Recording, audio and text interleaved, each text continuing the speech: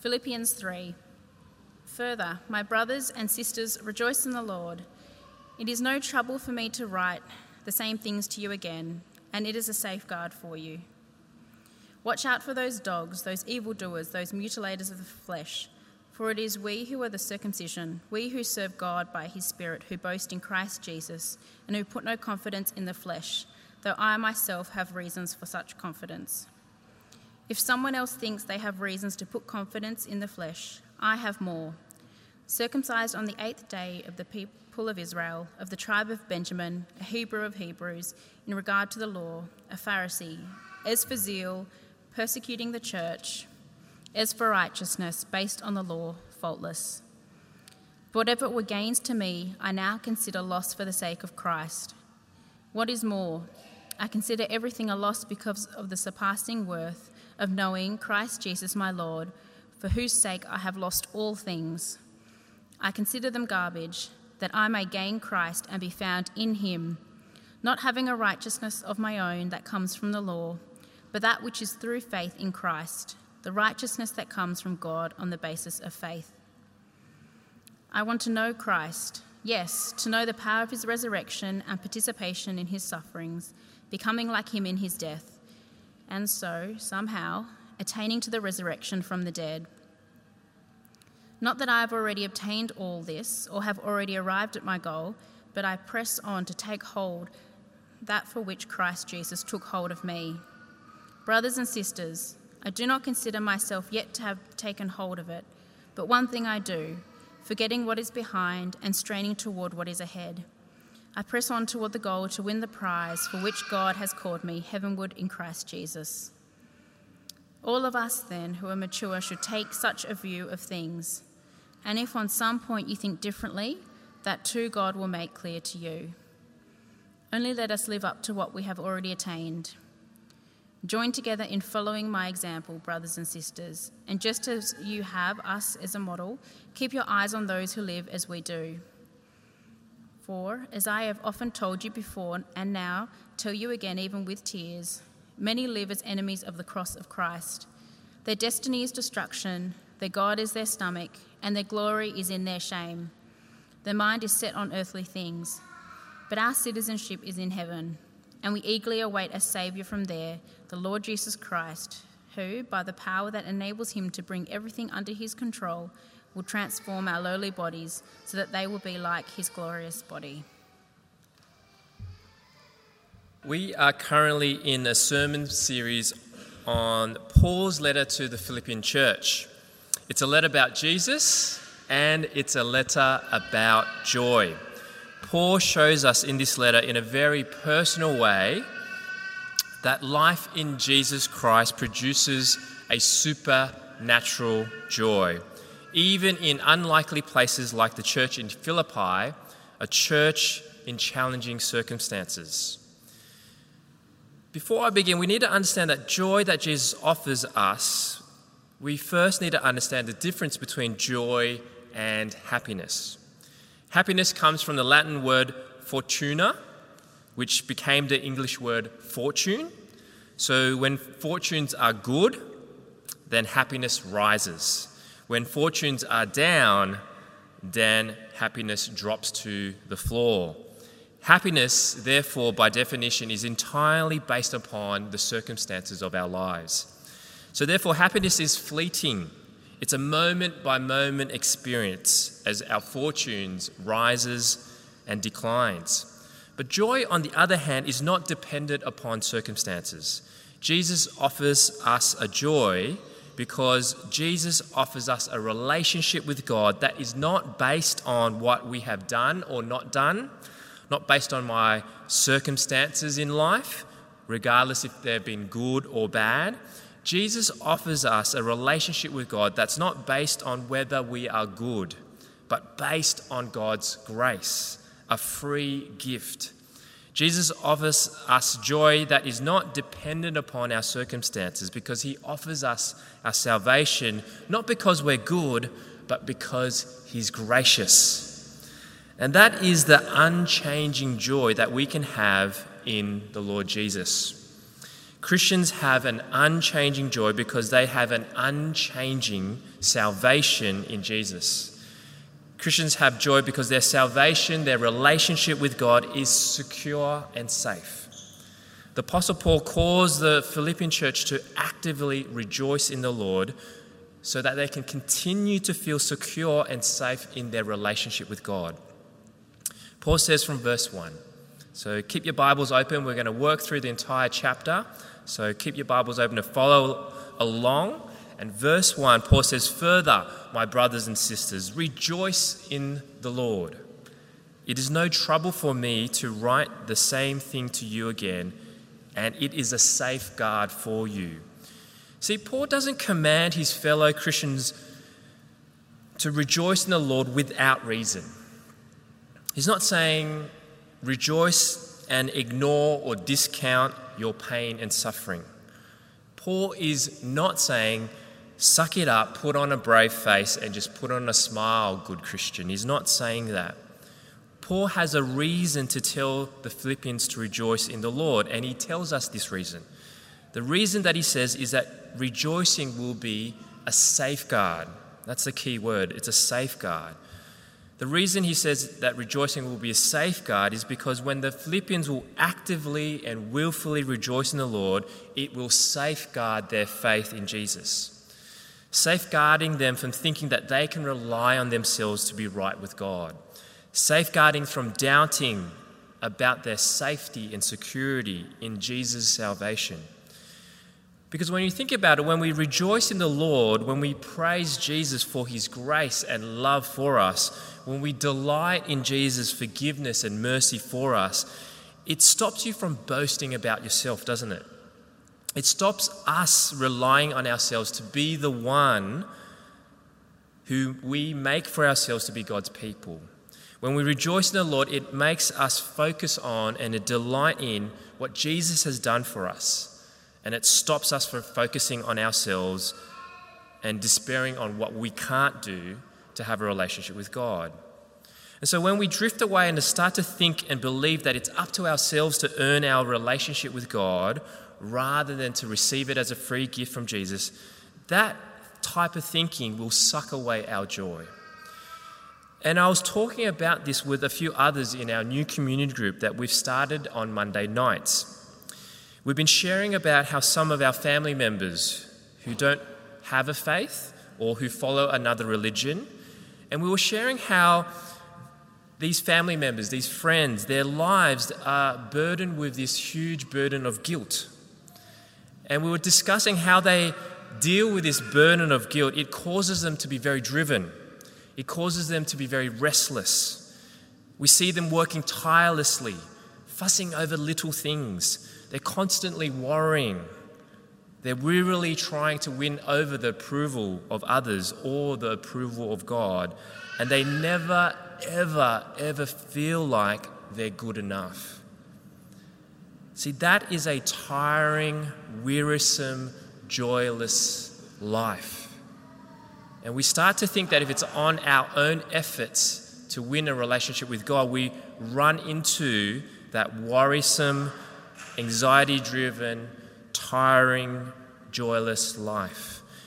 But Jesus comes with good news. He comes to forgive you and I of our sin, to lift our guilt so we no longer need to work tirelessly. So we no longer need to fuss over the little things. We no longer need to worry. We no longer need to win the approval of others and the approval of God. Jesus came to die and forgive you so that you can have joy.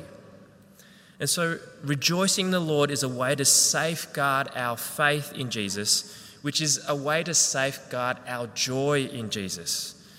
Because as Paul goes on to explain, there are people who will try to destroy your joy in the Lord by tempting you to put your confidence in the flesh rather than place your confidence in Christ. Paul goes on to say, verse 2, watch out for those dogs, those evildoers, those mutilators of the flesh. For it is we who are the circumcision, we who serve God by his Spirit, who boast in Christ Jesus and who put no confidence in the flesh. though I myself have reasons for such confidence. Paul tells the Philippian church to safeguard their joy in the Lord because by watching out for a group of people he calls dogs, evildoers, and mutilators. Paul was referring to this group of misguided Jewish Christians who insisted that for you to be a Christian, you still had to follow the Jewish traditions and the rituals of circumcision in order to be acceptable to God. But Paul makes it very clear this is false teaching. He says we are the circumcision. In other words, he's saying we are already identified as God's people, not through physical circumcision, but by possessing the Holy Spirit. It is the Holy Spirit in us that marks us out to be God's people internally in our hearts, and that internal reality is shown externally when we boast in Christ Jesus, not externally through circumcision. Our confidence that we are God's people is placed in Christ by the dwelling of the Holy Spirit, not by a fleshly marker or ritual. Well, Paul is saying that there is no fleshly or human thing or human effort that will make you acceptable to God. And Paul himself goes on to show that he himself had an impeccable CV of fleshly confidence. Verse 4, he says, if someone else thinks that they have reason to put confidence in the flesh, I have more. Circumcised on the 8th day, Paul had an impressive beginning. The Jewish law required a baby boy to be circumcised on the 8th day. And so that was a tick for Paul. Even at birth, he already fulfilled the law. He goes on to say, of the people of Israel, of the tribe of Benjamin, a Hebrews of Hebrews. Paul had an impressive lineage. Paul had the right nationality. He came from the elite tribe of Benjamin. And to be a Hebrews of Hebrews meant that his parents raised him according to the Jewish traditions. No one could be more Hebrew or Jewish than Paul. He says, in regards to the law, a Pharisee. Paul lived with impressive standards. Pharisees were those men who were committed to the Jewish scriptures. He says, as for zeal persecuting the church, Paul had an impressive passion. Paul wasn't lukewarm about anything. From his extreme enthusiasm came his violent persecution of the church of the Lord Jesus Christ. As for righteousness based on the law, faultless. Paul had an impressive morality. He was extremely upright. If anyone could have earned their way to heaven by their religiosity and human effort, it would have been Paul. Paul had everything except Jesus Christ. And as what Paul will go on to explain, if a person does not have Jesus Christ, they actually have nothing. Verse 7, but whatever were gains to me now, I consider loss for the sake of Christ. What is more, I consider everything a loss because of the surpassing worth of knowing Christ Jesus my Lord, for whose sake I have lost all things. I consider them garbage, that I may gain Christ and be found in him, not having a righteousness of my own that comes from the law, but that which is through faith in Christ, the righteousness that comes from God on the basis of faith. Paul says his impressive fleshy CV is garbage, worthless, useless to gain his acceptance with God. And the word translated as garbage can also mean dung or manure. One commentator says the Greek word is more vulgar than crap, but not quite as harsh as shit. So for the purpose of this sermon, maybe let's use the word that Amy and I are teaching Tristan. Poo. Hey Tristan, what's that? Poo. Paul looks and counts up all the impressive things on his moral and religious CV, everything in his life, he trusted to accept God. He looks at that now and he says, this is a big pile of poo. There are plenty of people today who think that they can make themselves good and be acceptable before God by what they do. They say things like, I've never murdered anyone, I pay my taxes. I volunteer to the community. I give to charity. My children give to society. I help my neighbour. I treat others the way I like to be treated. I'm a good person. I go to church. My father and my father's fathers has always gone to church. I come from a good lineage. And I've heard people pull out the trump card. Have you heard of the trump card? The trump card is, I'm a Presbyterian. And so if we look at all those things and I say, hey, Tristan, what's all that? Poo. And that might seem very offensive, but Paul speaks in these terms to emphasize, to stress, to get your attention, to appeal to you that the only way to be acceptable to God is not through self-righteousness by doing good things, but through the righteousness that comes from God in Jesus through faith. Which means you have to trust in Jesus who dealt with our sin by taking our punishment on the cross so that we might be forgiven and receive the righteousness that comes from God. It's like you're in court and you've been convicted of speeding, and the judge determines that the penalty is $3,000. He bangs his gavel, the sentence is final. But then the judge gets up, he takes off his wig, he walks over to the bailiff and gets out his wallet, and the judge pays the fine for you. You are now right with the court because the judge himself deals with your offence. Jesus is the judge who he himself deals with your offences to make us right with God. Christ's death is the full payment of our sins. And so when we have faith in Christ, God makes us righteous. And what a relief that is. We can stop and relax and have joy in the grace of God. But in Jesus, not only do we receive righteousness, we also receive resurrection. Verse 10, I want to know Christ, yes, to know the power of his resurrection and participation in his sufferings, becoming like him in his death, and so somehow attaining to the resurrection from the dead. Resurrection means being made spiritually, morally, and physically perfect. To be like Jesus for all of eternity, Jesus one day will make us morally, spiritually, and physically perfect. In Jesus, we are made right with God and we become more and more like him until the day of resurrection, where we become spiritually, morally, and physically perfect. And it is the resurrection hope in Jesus that motivates Paul to press on in his growth towards becoming more and more like Jesus. Verse 12, not that I have already obtained all this or have already arrived at my goal, but I press on to take hold for which Christ Jesus took hold of me. See, Paul admits that he is not perfect. He acknowledges that he has not spiritually arrived. Paul hasn't been resurrected yet, and so he presses on to keep following Jesus until his dying breath.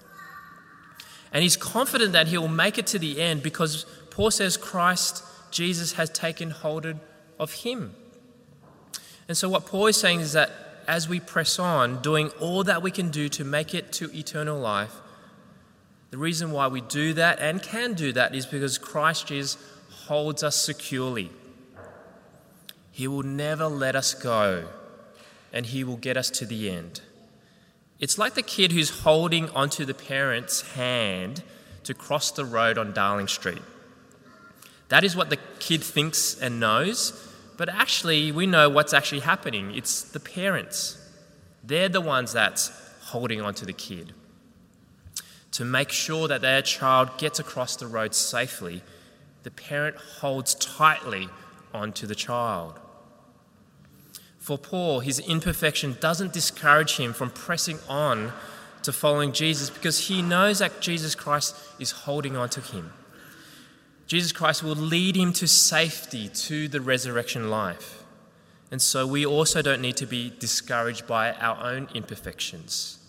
We can continue to press on in following Jesus because he will see us safely into the resurrection life because Jesus Christ holds on to us. And so it's with this assurance and confidence we give everything we have to follow Jesus and be there at the end. So how do we do that? Paul says 3 things on how we are to press on. First, it involves joyfully forgetting and straining. Verse 13, brothers and sisters, I do not consider myself yet to have taken hold of it, but one thing I do, forgetting what is behind and straining what is ahead, I press on towards the goal to win the prize for which God has called me heavenward in Christ Jesus. To press on, Paul forgets what's behind. What is behind Paul? Well, it could be his former life as a Pharisee, which was a futile life of piling up rubbish, or it could refer to his past experience and accomplishments as a Christian and as an apostolic leader. Either way, Paul chooses to forget his failures and successes. He forgets his triumphs and his miseries. He forgets his spiritual trophies and his spiritual garbage. The term forgetting here is not about passively losing your memory. Forgetting is actively not dwelling in the past in your mind and heart so that the things of the past don't have a bearing and have an influence on your present outlook. If you continue to recall and dwell on your failures, then that can discourage you to keep pressing on because you feel unworthy. You feel hopeless as a failure. But we need to remember that when we confess our sins, Christ forgives us. He gives us a second chance, and he doesn't hold the past against us. But if we continue to recall and dwell on the past successes, well, that can make you complacent in pressing on. You can be proud and arrogant as you hold on to your past accomplishments, thinking that you're spiritually superior and that you've already arrived spiritually. See, Paul forgets his past successes and failures to have this mindset, to have a posture of hopefully and humbly growing in faith towards Christ. Hopefully because your failures doesn't stop God working in you. Humbly because God still needs to work in you. And so Paul forgets his past to hopefully and humbly keep moving forward in growth, in faith by God's grace. And he uses the word straining to describe this. Straining is a language of intense effort, not coasting or cruising, but giving it our all, doing everything to not go under in the faith. And it's a picture of a runner who strains every effort to press forward in a race. It's not coasting and it's not cruising, but like a marathon runner doing all things to make sure you don't go under. In a marathon race, it's all those little things that add up, doesn't it? It's all those little things to make it to the next meter. It's all the little things to make it to the next kilometre. It's all the little things to finish the race. And that's the kind of intentionality we are to have with our Christian life. It's all the things that you do during the day. It's all the little things that you do during the week. It's all the little things that you do during the year, all the little things that you do in 5 years, 10 years, 20 years. It all adds up. That will determine whether you will finish the race or not. And so the first thing on how to press on is to be free from the tyranny of the past, the good and the bad, so that you can keep moving forward to hopefully and humbly give it your all to be more and more like Jesus. The second thing that Paul says on how to press on is to follow in the example of imperfect Christ pursuers. The Christian life is not a solo race, it's a team race. And if you're into running, you know that having a running partner or following a pacer, that really helps you to keep persevering the race, doesn't it? And it's the same with the Christian life. following other Christians who are pacing with you or ahead of you can really help you press on towards the goal in Christ. Paul says from verse 15, all of us then who are mature should take such a view of things. And if on some point you think differently, that too God will make it clear to you. Only let us live up to what we have already attained. Join together following my example, brothers and sisters, and just as you have us as a model, keep your eyes on those who live as we do. For as I have often told you before, and now tell you again, even with tears, many live as enemies of the cross of Jesus. Their destiny is destruction, their God is their stomach, and their glory is in their shame. Their mind is set on earthly things. Paul encourages everyone in the Philippian church to together follow in his example. And we need to remember that his example is not perfection, but perseverance. Persevering in forgetting and straining to becoming more and more like Jesus until the day of the resurrection.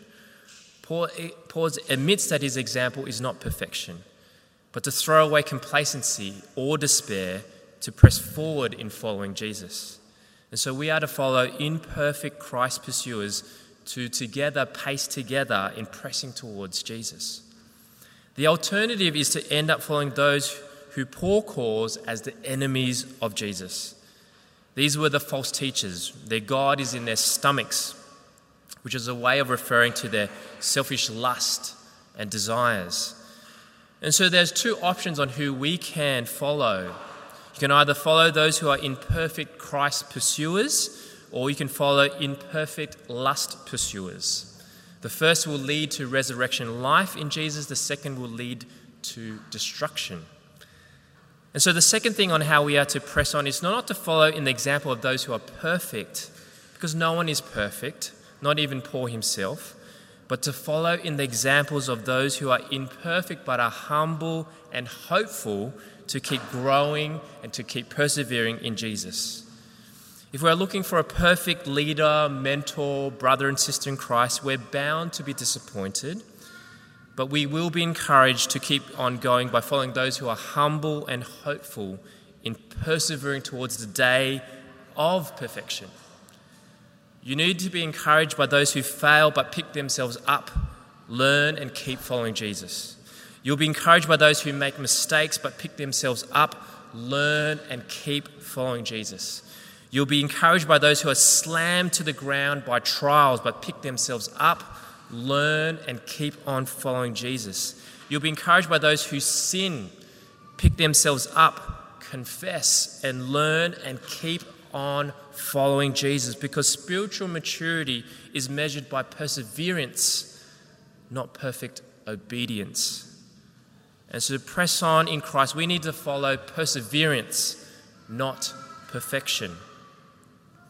The third thing to press on is to eagerly await the glorification of all things. Verse 20, but our citizenship is in heaven, and we eagerly await a Saviour from there, the Lord Jesus Christ, who by the power that enables him to bring everything under his control will transform our lowly bodies so that we can be like his glorious body.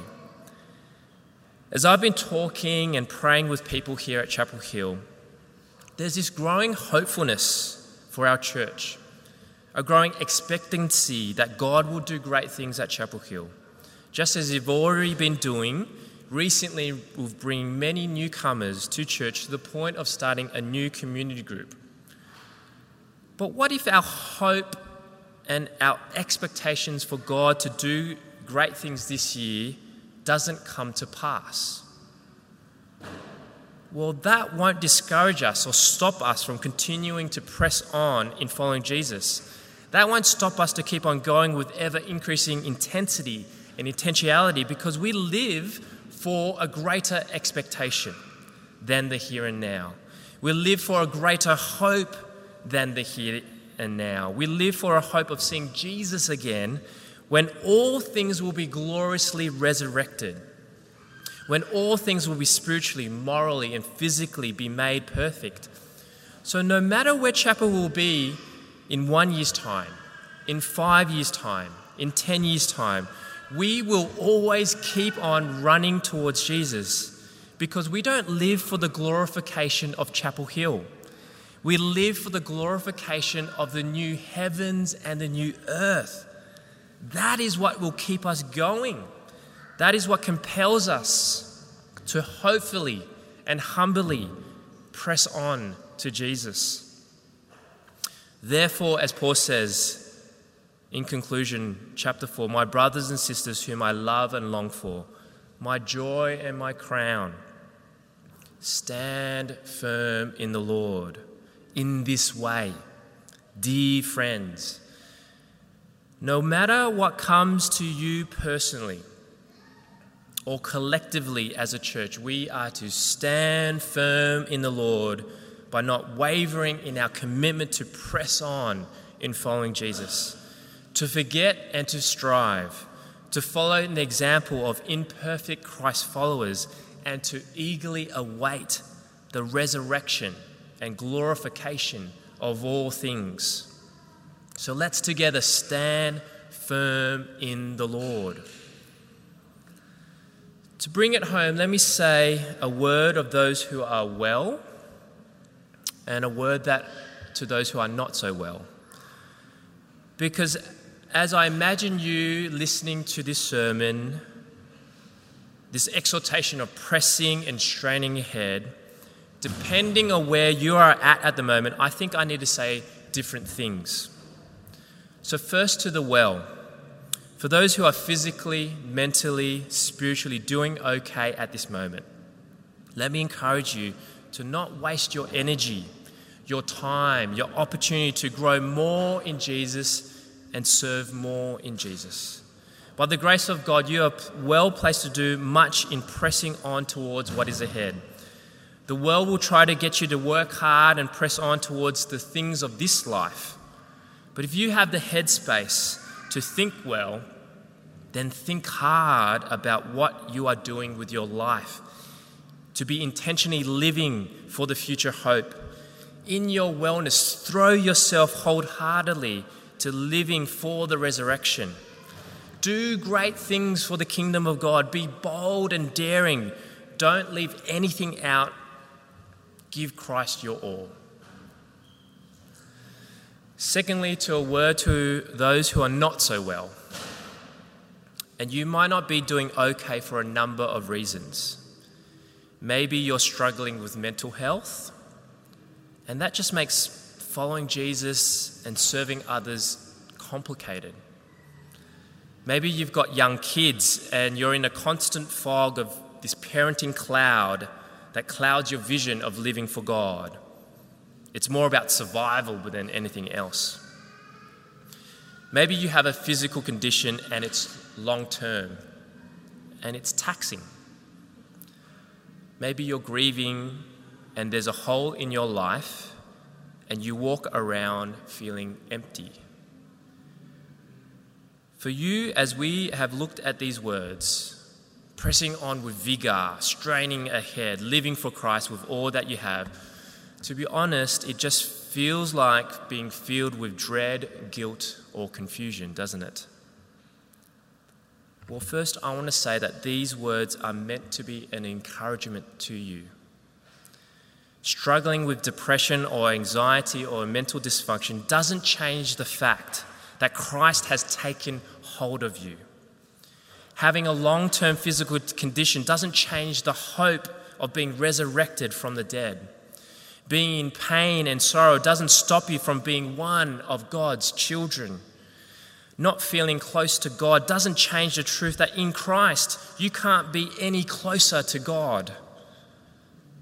And so whatever that you are struggling with at this moment, hold on to God as He is holding on to you. And within the limitations that you have right now, live for Christ with all that you've got. It's going to look different to those who are well, and that is okay. Our standing with God is not based on what we do. We are simply wanting to live for Christ as much as we can with who we are and what we have at this time. So don't feel guilty because you're doing less, but also don't throw in the towel and continue to give what you can give for Christ. You are who you are, and the issues in your life are real. But in amongst all those things, God is holding on to you. God is still working in you. And Jesus Christ has taken hold of you. So with who you are and where you're at this time, strain towards the resurrection. Let's all press on to take hold for which Christ Jesus has taken hold of us. Please join me in prayer. Heavenly Father, we thank you that your Son, the Lord Jesus, is worth it. We thank you that he is so glorious and so grand. And we thank you that he has taken hold of us.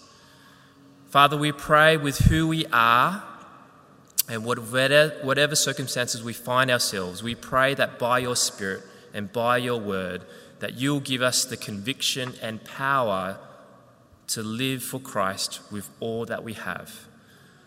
Father, we thank you that it does not depend on us, but on your Son. And so help us and strengthen us to live to him. We pray that we would see your Son soon. In Jesus' name we pray.